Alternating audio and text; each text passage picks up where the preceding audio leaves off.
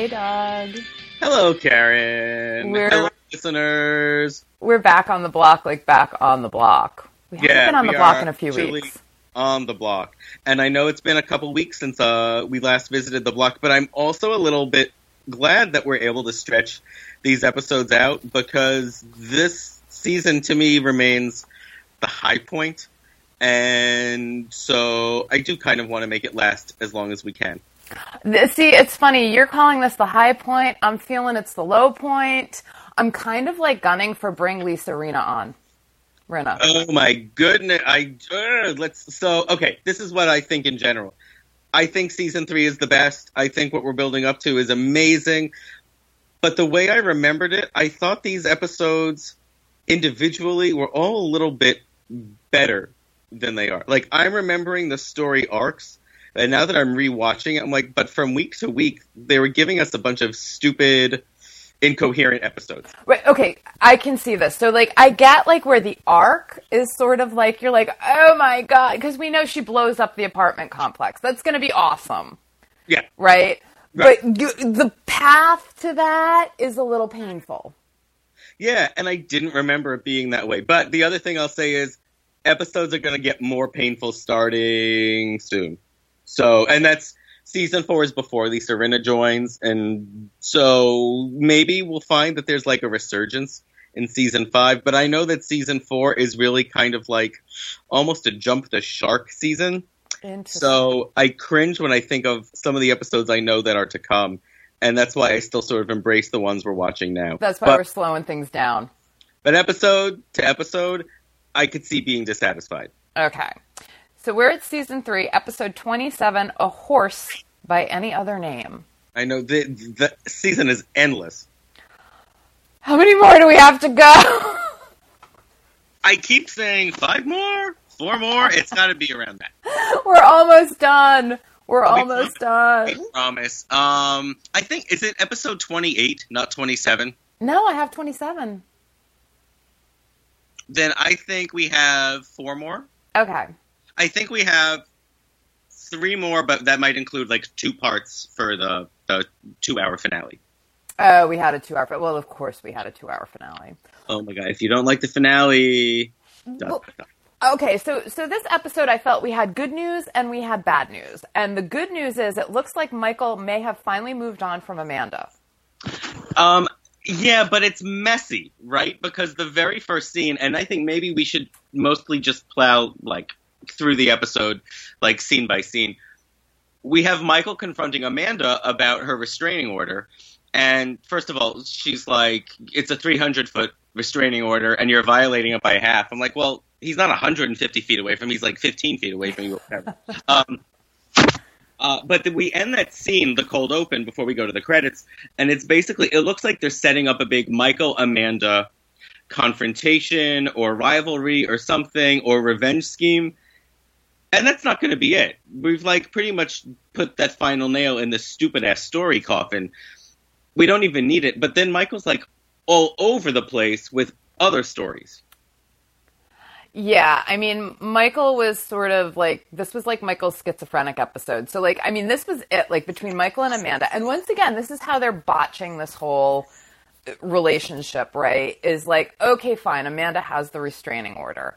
And they just seem to like, okay, they're going to leave it alone. And Michael is now moving on.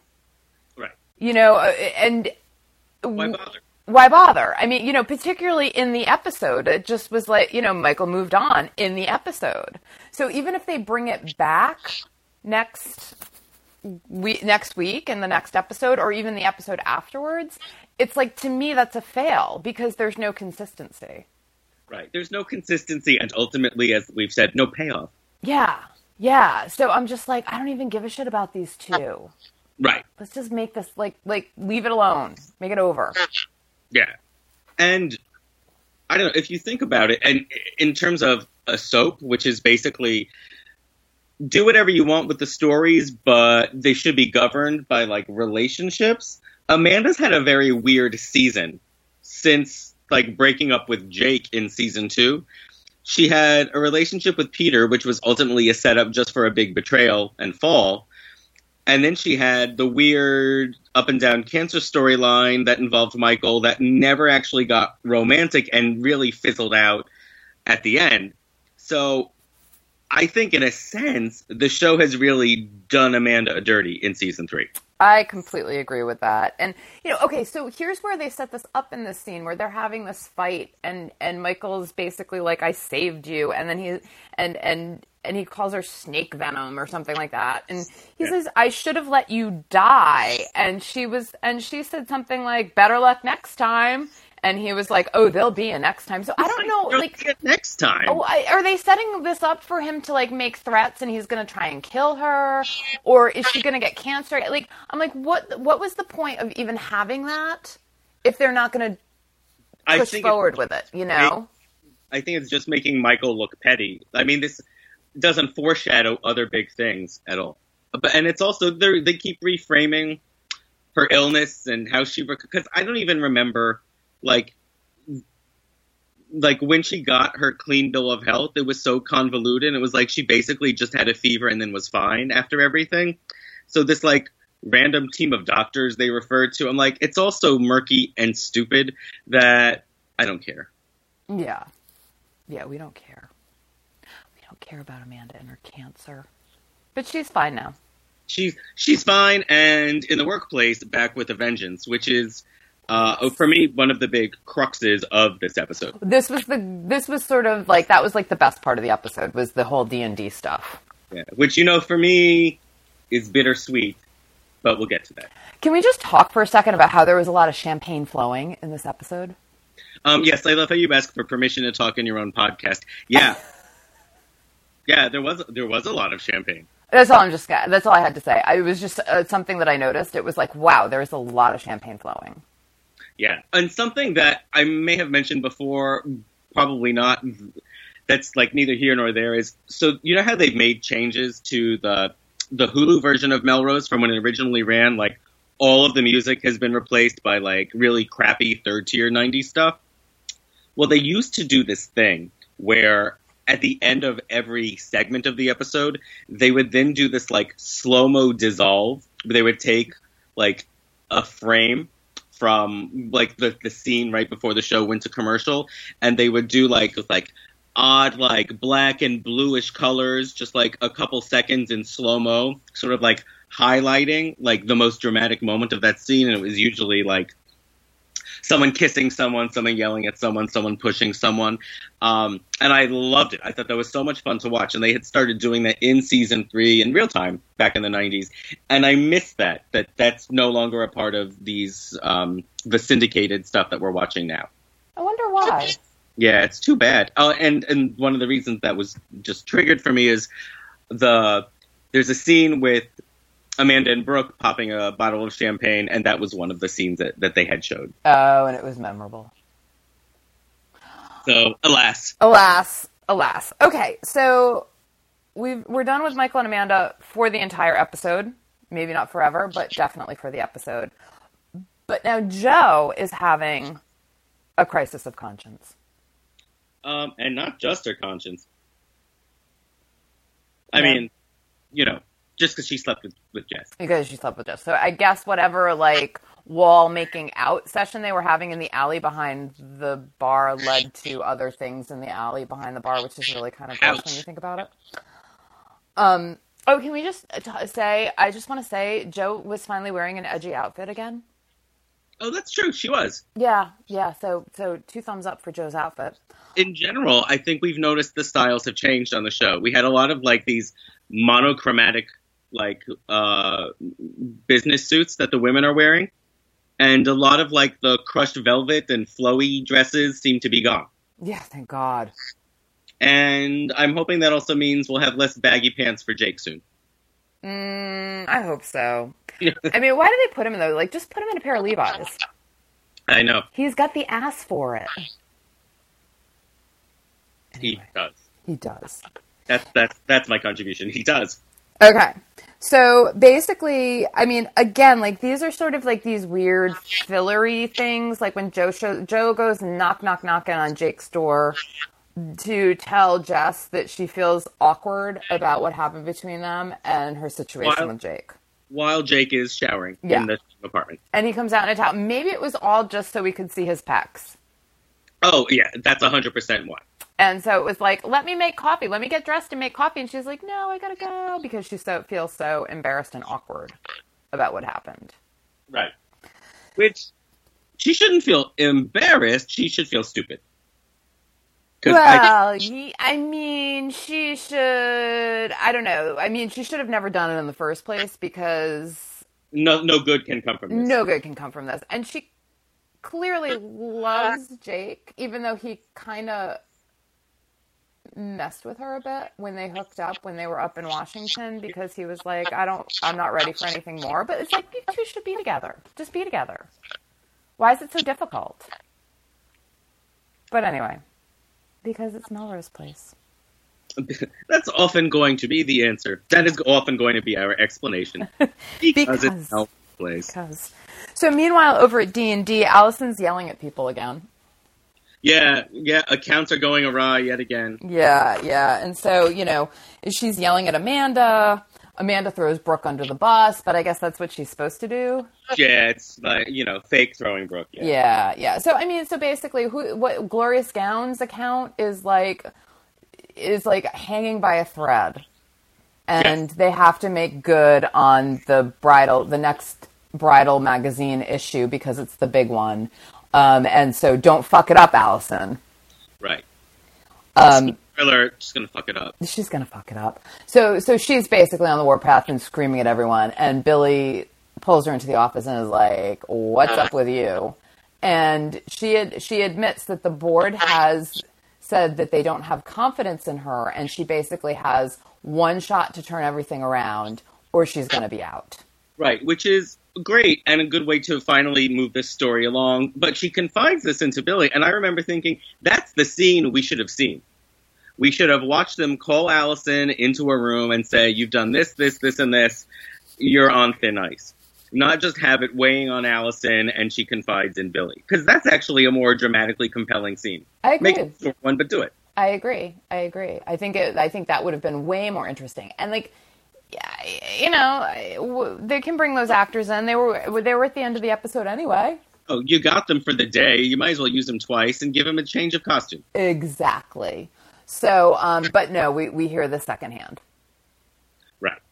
And it's not the last time we'll hear it because we got a game of telephone going on. Oh, yes, we do. But before we get to the telephone, we're going to go to the hospital. Yes. Where Michael is accosted by Sid. Again, where are we going with this, guys? I'm like, here comes Sydney in her Chanel suit. She's the businesswoman now, Yes, who is now the great entrepreneur of a time. Yes. And she comes in and she tells Michael about how she bailed out Jane with his money, and she wants to push Jane out of Mancini Designs. Great, so who's going to design this shit? But okay. And it was just like this weird, like, I'm going to make you dinner tonight, Michael, at the beach house. And he's like, no, I can't stand you. And then he's like, okay, fine, I'm hungry. I'm like, what the hell? Right, and they have this whole, I'll be making food at 8. He goes, I'll get there at 9. And it's like, oh, Michael, you're such a card. And I'm like... It's like, you know what? I found this banter completely lacking in their chemistry. Yes, I agree. You can make Michael a cad, you can make Michael a snake, and that's great. And Thomas Calabro has always played it so well. But don't just make him a brat. Also, like with Amanda, don't make him an actual threat. Yeah. There's a middle ground. And he plays that so well. Keep it up. Yeah. Come on, writers. Do better. Do better. So, meanwhile, we go back to the weird camp. Yeah, where I really thought it was a one and done.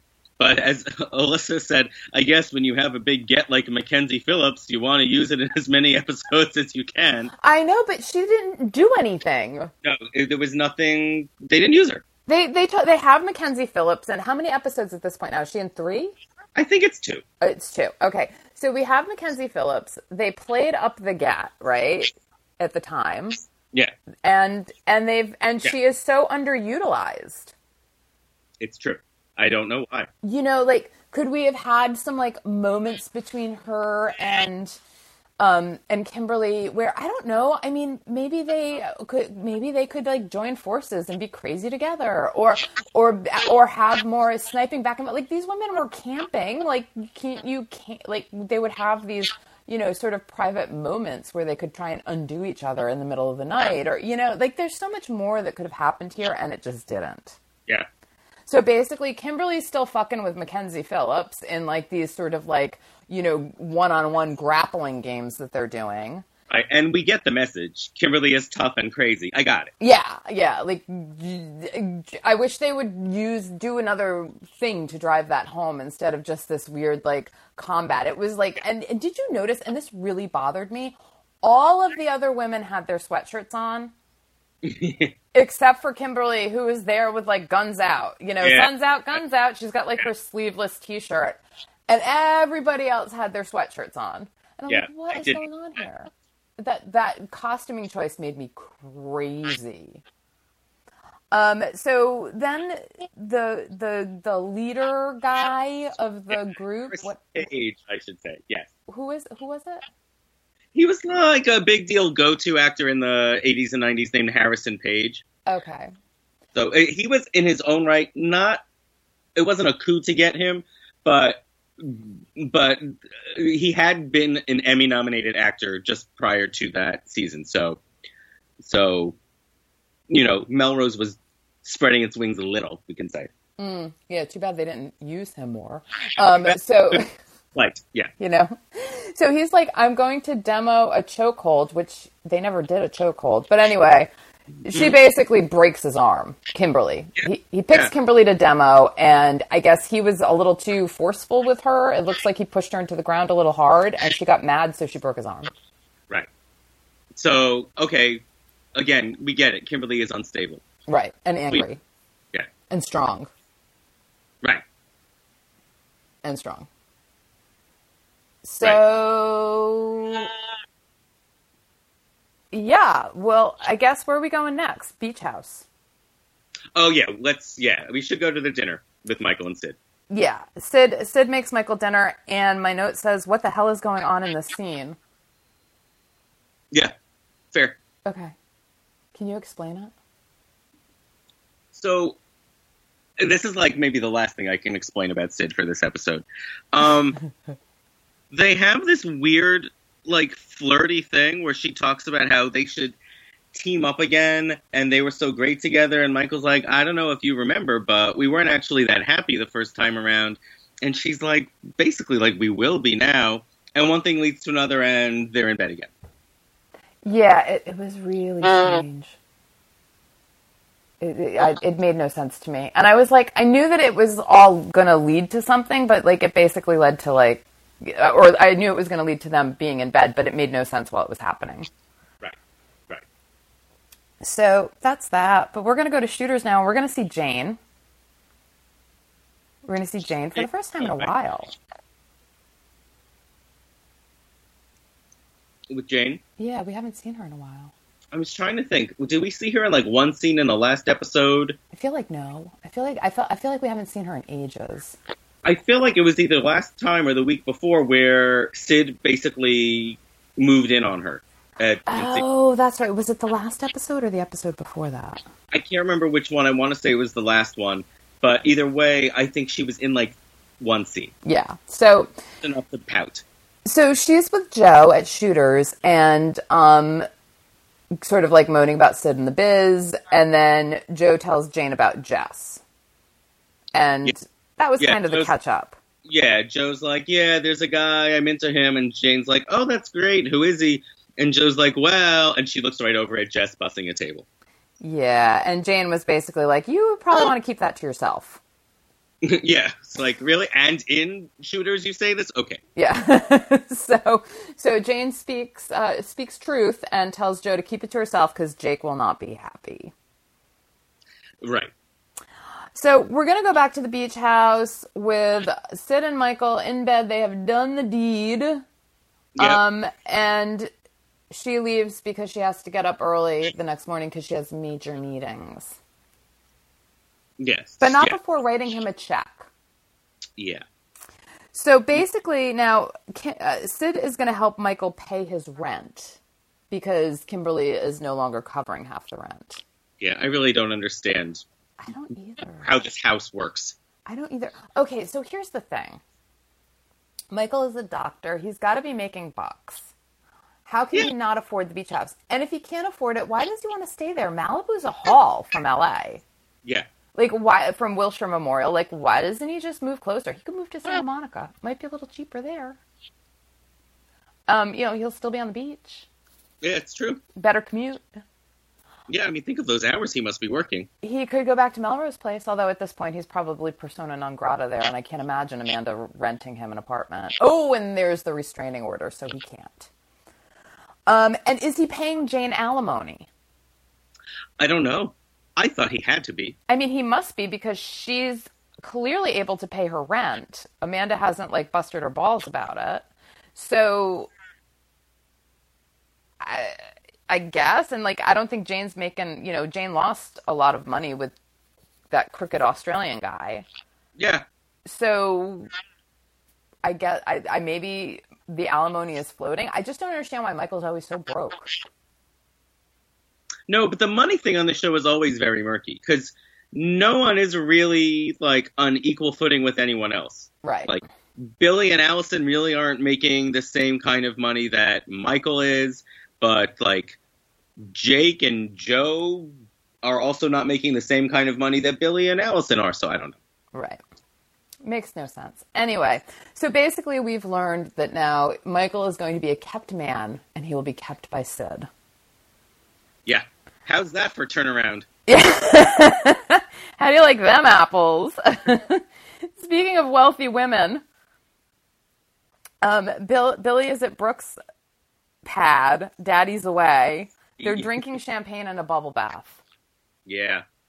And here's the champagne, guys. Yeah. Yeah.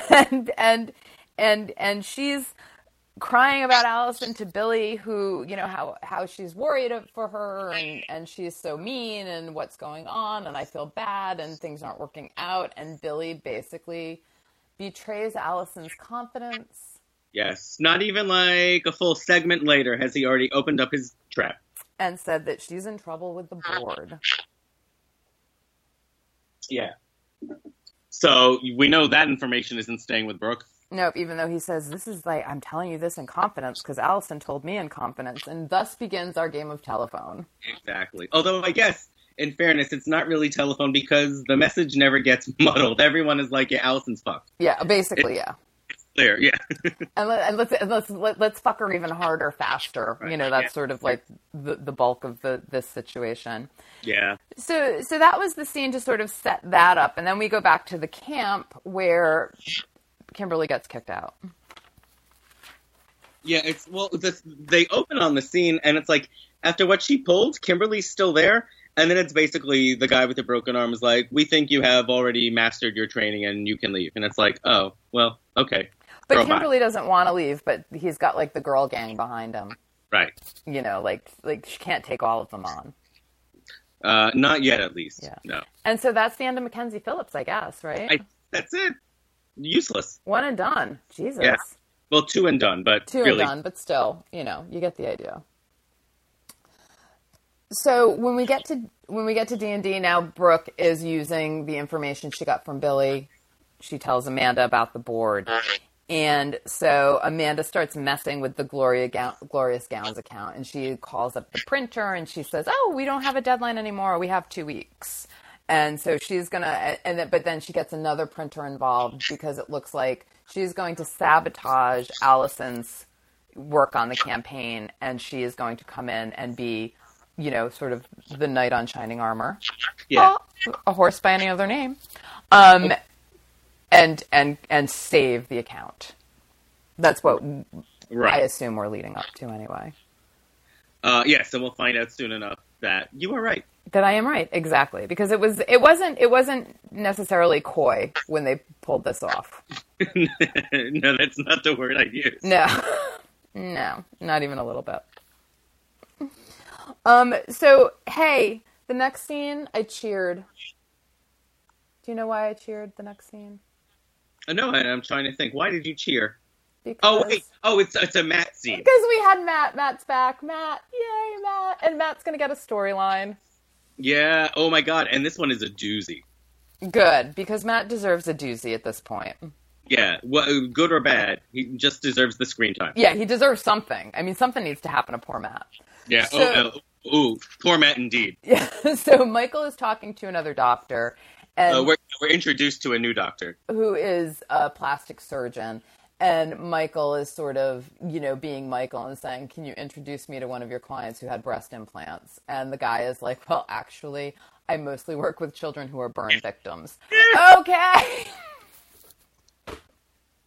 So we've set this up where Michael's a tool, and this new doctor, this plastic surgeon, is a valiant, life-saving, life-changing doctor.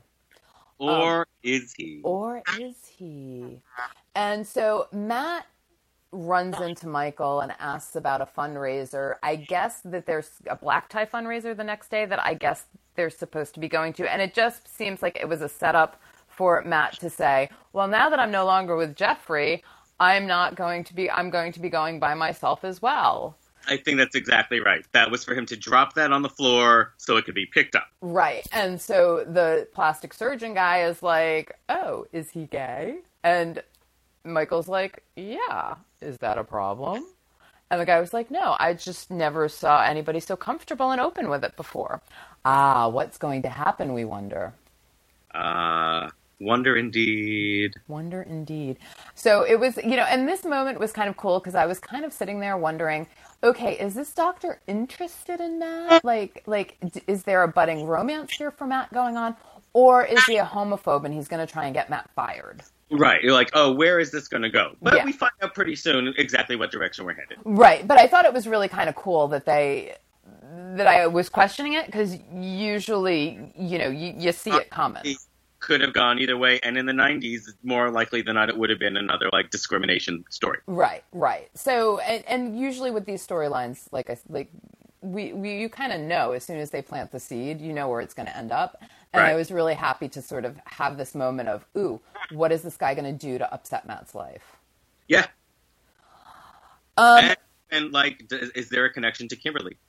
Oh, I didn't even think about that. Well, I just thought about it right now. Oh, okay. I guess I didn't think about it because he wasn't exactly Kimberly's type. She likes to hire the bikers. Yeah, and the way he was introduced with Michael wouldn't really have made sense. Yeah, but anyway, it was nice that they planted this seed and we were questioning. Exactly. So moving from Michael to Jane, we're going to Mancini Designs, where Jane's mad that Sid put Michael on the payroll. What? Why is she even I don't know. Sid should have just been paying this out of her own personal checking, but I guess she doesn't have any money because it went all into the business. I have no idea. And Sid's like, well, I have a business meeting, and Jane's upset that Sid is leaving her out of this business meeting. And Sid's like, no, I'm going. Yes, that's basically it. That was basically it.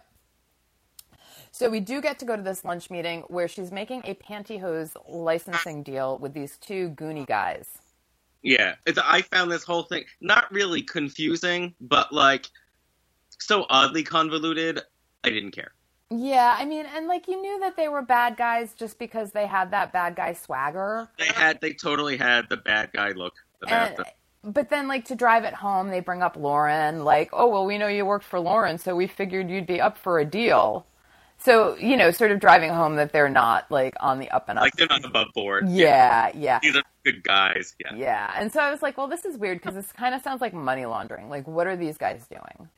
So, but, they're offering, 125. She talks them up to 125,000, and then 60 cents on the dollar per pantyhose or something like that. I don't know. Yeah. But so it's basically going to be, she was looking at this as a moneymaker, and she seems to get that these guys are goons, but she doesn't care. I think she's really so confident she thinks she can play them, that she's still got the strings. Right. And so she orders Dom Perignon all around. So right. She's like, it's on you, so Dom Perignon. Yeah. So second scene with the champagne. First scene with the champagne was with Brooke and Billy in the bubble bath. Yeah. They were having bubbly in the bubble bath. So now we have the next scene with champagne. Well, when we get to, we're going to go to the hospital. There was no champagne because they're at the gym. Yeah. Matt is working out. Matt's working out. He's doing his chest press. And the doctor spots him, and they have a nice little conversation. Yeah. Kind of a get-to-know-you conversation. Yeah, and we're feeling, like, safe about what might be happening to Matt now. Yeah, but then I'm still waiting for the bomb to drop, you know what I mean? Because it's Matt, you know, it's always going to drop. Once yeah, I know that feeling. Once you get comfortable with him, you know? Yeah. Anyway, Sid finishes her lunch date, went into dinner. I don't know. She gets back to Melrose Place and it's dark. And she's like flipping through her mail, and that's when she sees Jess go into Joe's apartment. Yes, yeah. Remember, she's next door to Joe upstairs, and she sees Jess go and knock on Joe's door. Right. And while she goes home, Jess is inside of the apartment with Joe, and they have this, you know, he's like, I'm sorry you were awkward with Jake, and I don't know what to do about it, but he's still like going strong with the I have feelings for you thing, and she's just falling for it. Yeah. Yeah, no matter what he says, like it's just working on her like a charm. Yeah, and you know, and I know, like, and she's so clearly apprehensive about their relationship, and then he just sort of is like, well, Jake's the idiot for not just being with you, and you know, and I just have these feelings, and I want us to be together, and she's just falling for it, and so they end up having wall sex. Again, this time indoors. Indoor wall sex, not back alley brick wall sex, but they happen to have the wall sex against the wall that abuts Sydney's apartment, so she hears the whole thing. Right. And Sid, miracle worker that she is, recognizes those sounds for exactly what they are. Yeah, and she looks very mad about it. Yes, she does. She looks so angry, and so, you know what, the next day she goes to Shooters. And yeah, Jake's not talking to her because I guess when she decided that she was going to be an entrepreneur, she just up and left Shooters without 2 weeks' notice. Yeah, apparently.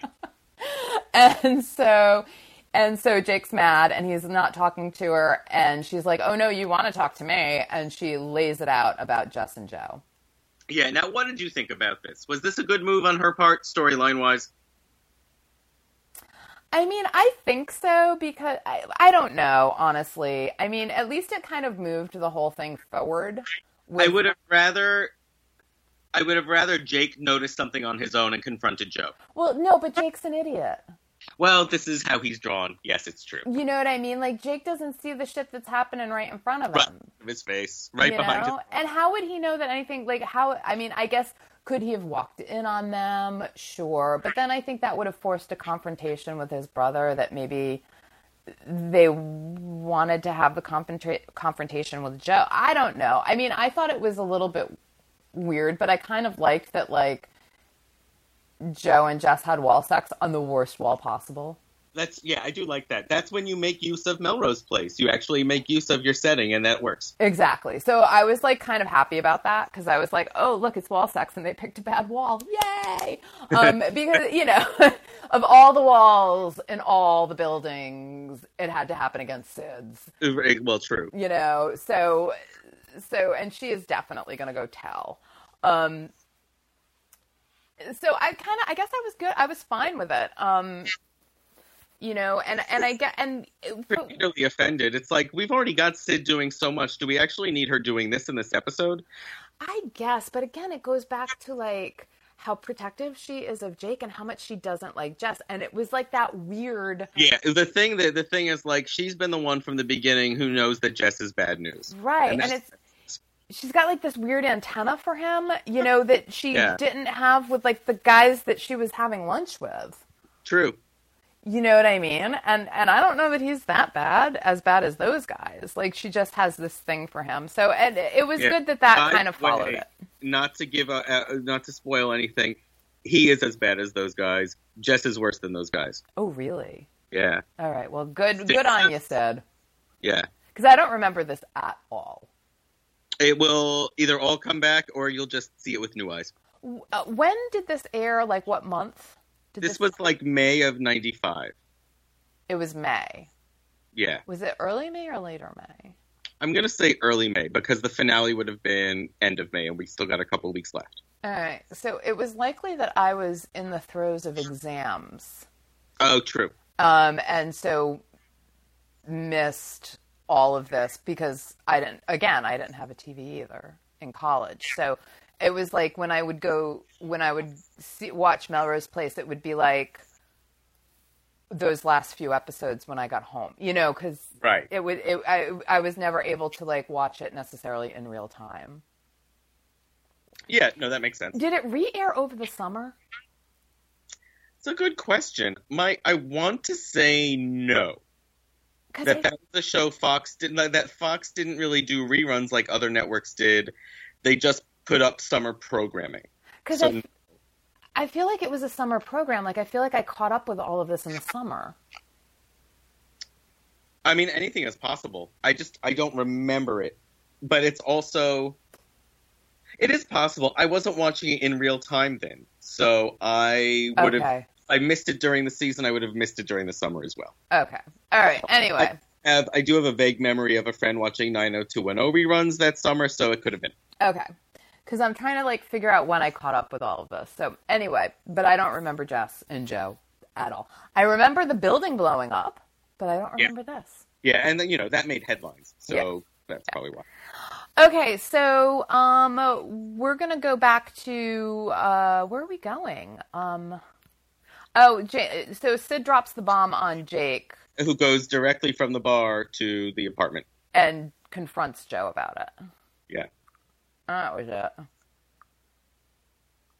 And Jake is kind of an asshole. And, Joe sort of bears the burden of his temper because she knows that she caused it. She's like, but I'll forget that you said that. Because he's like, if you wanted someone to warm your bed, you could have called me. Something like that. Yeah, but you know what? He's also the one that was like, we're just going to have this one night thing and not be anything to each other. Yeah, again, Joe is not objectively wrong here, but Joe made some hurtful choices. So Jake, who has said some stupid things, is not all, his hands are not totally clean in this, but I get his response. Right. So we're going to go to the Mancini Designs. So Sid goes straight from Shooters, where she's wearing her power suit again, to work. The Goonie guys show up because they want to look at the place. I don't know. The Goons show up. Jane's mad. She doesn't like the Goons. She doesn't like the Goons, and she doesn't like that Sid has made executive decisions without her. Right. She's not thrilled. She doesn't want them to tour the place, which I didn't really understand, except that, like, maybe it was she just wanted them out. And while she's throwing a temper tantrum, one of the Goons asks Sid out to dinner on a date. Right. What? Where is that going? Apparently nowhere, because it went nowhere in the episode. It doesn't actually go anywhere. Okay. So we're going to go to the hospital where the plastic surgeon sees Matt in the hallway and asks him out to dinner. I guess we know now. Yeah. He's not going to be homophobic. He is going to ask Matt out to dinner. Yay, Matt. And then we're back at D&D, I think. We are back in D&D. And this is when Allison finds out that the prints from the printer that she needed are not going to be ready. And so she basically yells at Amanda for it. And Amanda's like, have you been drinking again? Yeah. Yeah. Oh, Amanda. Oh, Amanda. Low blows. Allison's like, well, I know that I spoke with him and said 2 days. And she's like, did you get it in writing? Yeah. And Allison's like, no. So, I mean, it's a little bit of gaslighting on Amanda's part. It's totally gaslighting on Amanda's part. And Allison is just so stupid. She falls into every trap. Yeah. And, and it's true. Like, Allison's a really bad boss, though. Allison's a really bad boss. And the worst part about Allison being a boss is that she'll actually take advice from Amanda when she's, like, in her toughest spots. Right. And she's, and that's why, like, I can't feel bad for her with what's going on. No, and then we have another scene coming up very soon that I'm like, you are so deserving of being fired. Yeah. Yeah, like, she's just a terrible, terrible boss, and she needs to go. Yeah. That's all it is, yes. And I'm cheering on Amanda at this point. I'm like, you go. Can I have your job back? Because, like, all Allison does is yell at people and storm around. Yeah, she's just completely inept. Yeah, absolutely. Like, where's HR? The million-dollar question we keep asking. Yep. So at the hospital, Michael sees Kimberly. Kimberly's back at work, and he's like, "I thought you were gone." And she's like, "No, I just took a week off for sick leave." Yeah. And you know, he wants her out of LA. She says she's not leaving. She dug her heels in. Yeah. And he's like, "You're really unwell." Yeah, and that's about it. Yeah. That was about it. I kind of expected a little bit more, but out of their confrontation the first time they see each other, but I guess not. No. We'll get that later. Yeah, I guess they're kind of biding their time for Kimberly's, like, ultimate crazies. And then the whole scene where we've got Sid out to dinner with the Goonie guy, like, I don't know. He's asking her a lot of questions about the business and stuff, but I couldn't quite see where this was going. No, and this was what I was saying I was all confused by. My guess is there may have been other stuff that was written and edited out, but either way, like, it doesn't really go anywhere. And when we get the scene we need back at Mancini Designs with Jane later, so we know that these guys are bad and that Sid is kind of effed, and that's all we need to know. Yeah, but her dinner with this guy, like, it didn't even seem like he was a bad guy. Like, when they were doing this dinner, like, he was asking a lot of questions, but it was almost like because they were on a date and he didn't know what to talk about, or like they didn't play him into being a bad guy. It was just this weird scene that kind of was. If this scene had aired in a season finale episode, I would have thought, oh, they're bringing him in as a new character and he's going to be her either love interest or they're going to align or do something. But there was, no yield from it here. Yeah, so that was sort of a throwaway. So we're just going to go back to D&D, where Allison is leaving the office with Brooke, and she basically tells Brooke she's going to fire Amanda. Right. And Brooke is like, "Oh, go see a movie or something. You're working so hard." and Allison is like, and Allison asked her, like, "Oh, Billy's been really distant from me. Do you think he's seeing somebody?" And Brooke's like, "I don't know. You should go see a movie. You need to relax more." And there's like this big ass limo, and Amanda's outside of D&D, and Allison's like, "Oh, come to me to see the movie." And she's like, "No, I've got." Brooke's like, "Oh, my dad's waiting." Yeah. And Allison's like, "I'll say hi," and she's like, "No, I'm meeting him." Like, it was just this weird thing, so that when Brooke gets into the limo, Billy's there holding champagne. Third time, and Brooke basically gets in and climbs on top of him. Yeah, the guitar swells, and we see poor Allison all alone, oblivious on the outside of the car. And it's like, oh, girl, if you only know what's waiting for you. Yeah, she's like waving at the limo as it drives away. And it's just like, oh, honey. Oh, honey. Another throwaway scene, kind of, that we go to the beach where Joe is cleaning up after, putting away her photography equipment, and Jess randomly shows up.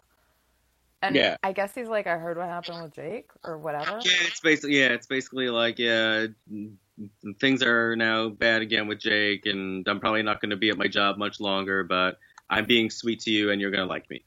Yeah, and that was kind of it.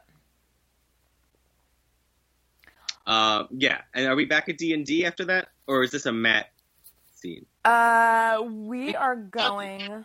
Or are we at Mancini, I should say. No, we're at the hospital where Matt is having a lunch with some executive that is interrupted by Kimberly, who needs to urgently talk to him. And basically... It's their rapprochement. Yeah, and she's like, "I'm full of remorse, forgive me." And he's like, "Maybe." Yeah, I mean, that he even gives it the time of day. Well, crazy. It's Matt. He's nice. Yeah, to a fault. Then we're going to go to D&D, where Glorious Gowns is angry. Yep. So this is the big blow-up scene. Yeah, this is what we've been waiting for. This is what the last few episodes have been building toward. Finally. So Allison basically is in this meeting with Glorious Gowns, and for some unknown reason, the board of directors is there. Yeah. And so Allison basically has to say, the campaign is fucked, the printer screwed up, and it's all Amanda's fault. Right. Amanda was like, look, if you want, you can blame it on me. And Allison had been like, well, I don't know if I trust that I should do that. And then Amanda's like, look, I'm just trying to help you out and help the account. So Allison does do that. She does blame Amanda. But Amanda has more tricks up her sleeve. That's right. She has saved the day. She went and got the campaign printed with a rival printer after sabotaging Allison's. Of course, nobody knows it was sabotage.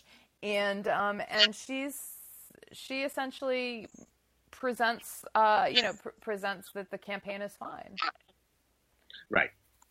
So now Allison finally can step back and see everything that's been going on. Too late.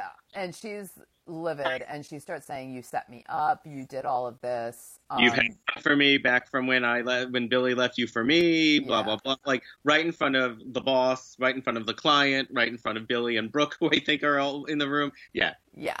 And so basically, the head of the board is sort of none too happy with Allison's behavior. Understandably so. Yeah. And so Amanda saves the day, but she does it, and then she threatens to leave D&D and take all the clients with her. Right.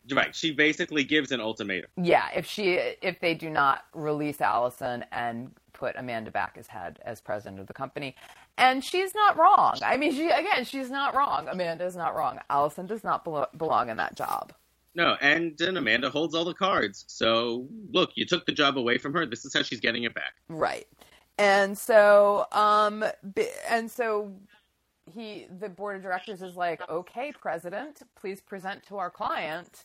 And she turns around and fires Allison, basically. Well, no, the cleverish thing that she does is she goes, okay, Allison, I will demote you, but we don't have that open position anymore because you promoted Brooke into it, so you have to go. Yeah. And she gave her 2 weeks, which I was surprised about. Yeah. So you have 2 weeks' notice. And that's basically it. And Allison leaves, and Brooke is like, I'll go with you. And Allison's like, no, don't do that. Right. And then the next scene is Brooke and Amanda in Amanda's office popping champagne. Pop the champagne. Yep. Number 4. Number 4. So that was that big blow up. What does Brooke say? Ding dong, the witch is dead? Yeah, it was weird. No, she said, oh, the queen is dead. Long live the queen. And then Amanda's like, yes, I'm the queen. I don't understand it. I was like, okay.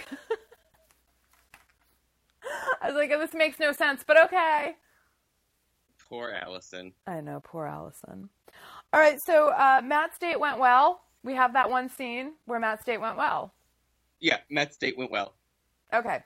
And they go back to Matt's for a night. Right. The guy basically insinuates, like, Matt, invite me to your place. And Matt goes, okay. Okay. So while they're going to Matt's place, we're going to go to Mancini Designs, where it's the middle of the night, and Jane's sitting in the dark. And I guess she called Sid to come right away to the office, and Sid shows up, and she's like, what the hell is going on here? And Jane's like, I don't know if I should call the cops or call you. The goons have put heroin. They're smuggling heroin in with the boxes of pantyhose. Badly, I might add. They're doing it badly if Jane found it. They're doing it very, very badly. And so Sid freaks out, and Jane is like, I'm going to call the cops. And Sid's like, you can't. I'm still on probation. Remember, Sid's on probation? Right. I was like, did we drop all of that? Yeah. Yeah. So Sid's freaking out, and she's like, I'll fix this, Jane. I'll fix this and be the best sister ever, like she does every single time she fucks up. Yeah. Right. So while Sid's trying to fix that, we're going to go to Melrose Place, and where the plastic surgeon is exiting Matt's bedroom. Matt's asleep. They've clearly done the deed. Yep. He goes into the living room and sits on the couch and picks up Matt's phone and proceeds to make a phone call. Yeah. And a woman answers. And she's like, "Sweetie, are you coming home?" Mm. Mm-hmm. And And he says that yeah. there was a big accident and he's got to stay at the hospital. Yeah. So Mr. Plastic Surgeon, he leads a double life, and poor Matt just can't find the one. No. If Matt is in a relationship, then there's clearly going to be some hitch. And let me say, this one is a big hitch. This is going to be a big hit. So I don't know how long they're going to drag this out for. I mean, I guess a couple episodes.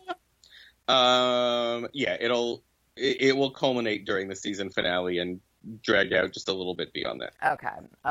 So that's sort of the bombshell that dropped for Matt's storyline, and then we're going to go to the Casa Malibu Hotel. I guess she really likes Malibu. This is Kimberly's new home, and she's got her scalpel, and she is dissecting Michael's eyes from every single one of his photos. Yeah, she's got all these 8x10s of Michael, like dozens and dozens and dozens of them. And she's cutting his eyes out with a scalpel. It was actually the camera at the end of that scene panned up, and she's got all of these candles around on the floor, these like votives, I guess, and like a mess of photos, like so many, and spooky, and it was spooky. And so you've got that bird's eye view down from the ceiling, looking at it. It was actually a really, really great scene, and I really liked the way that they did that. I agree. And that's how we left it. And so they definitely left it on that cliffhanger, like, ooh, this is going to be good. Like, I can't wait to watch the next one. Even though this one still, again, felt a bit like a dud. But at least we're moving along. But we did definitely move things along. Jake knows about Jess and Joe. Allison is out at D&D. Sid is, in trouble again. So we've got some... the stories have been moved further, even if it felt very clunky to get there. Right. So all in all, I would say solid B episode. I think that's fair. Maybe ticking up towards a B plus because of the D&D thing. I would agree with that. Okay, cool. And there we are. We agree. We agree. So that's the episode, folks. Let us know what you think on Facebook.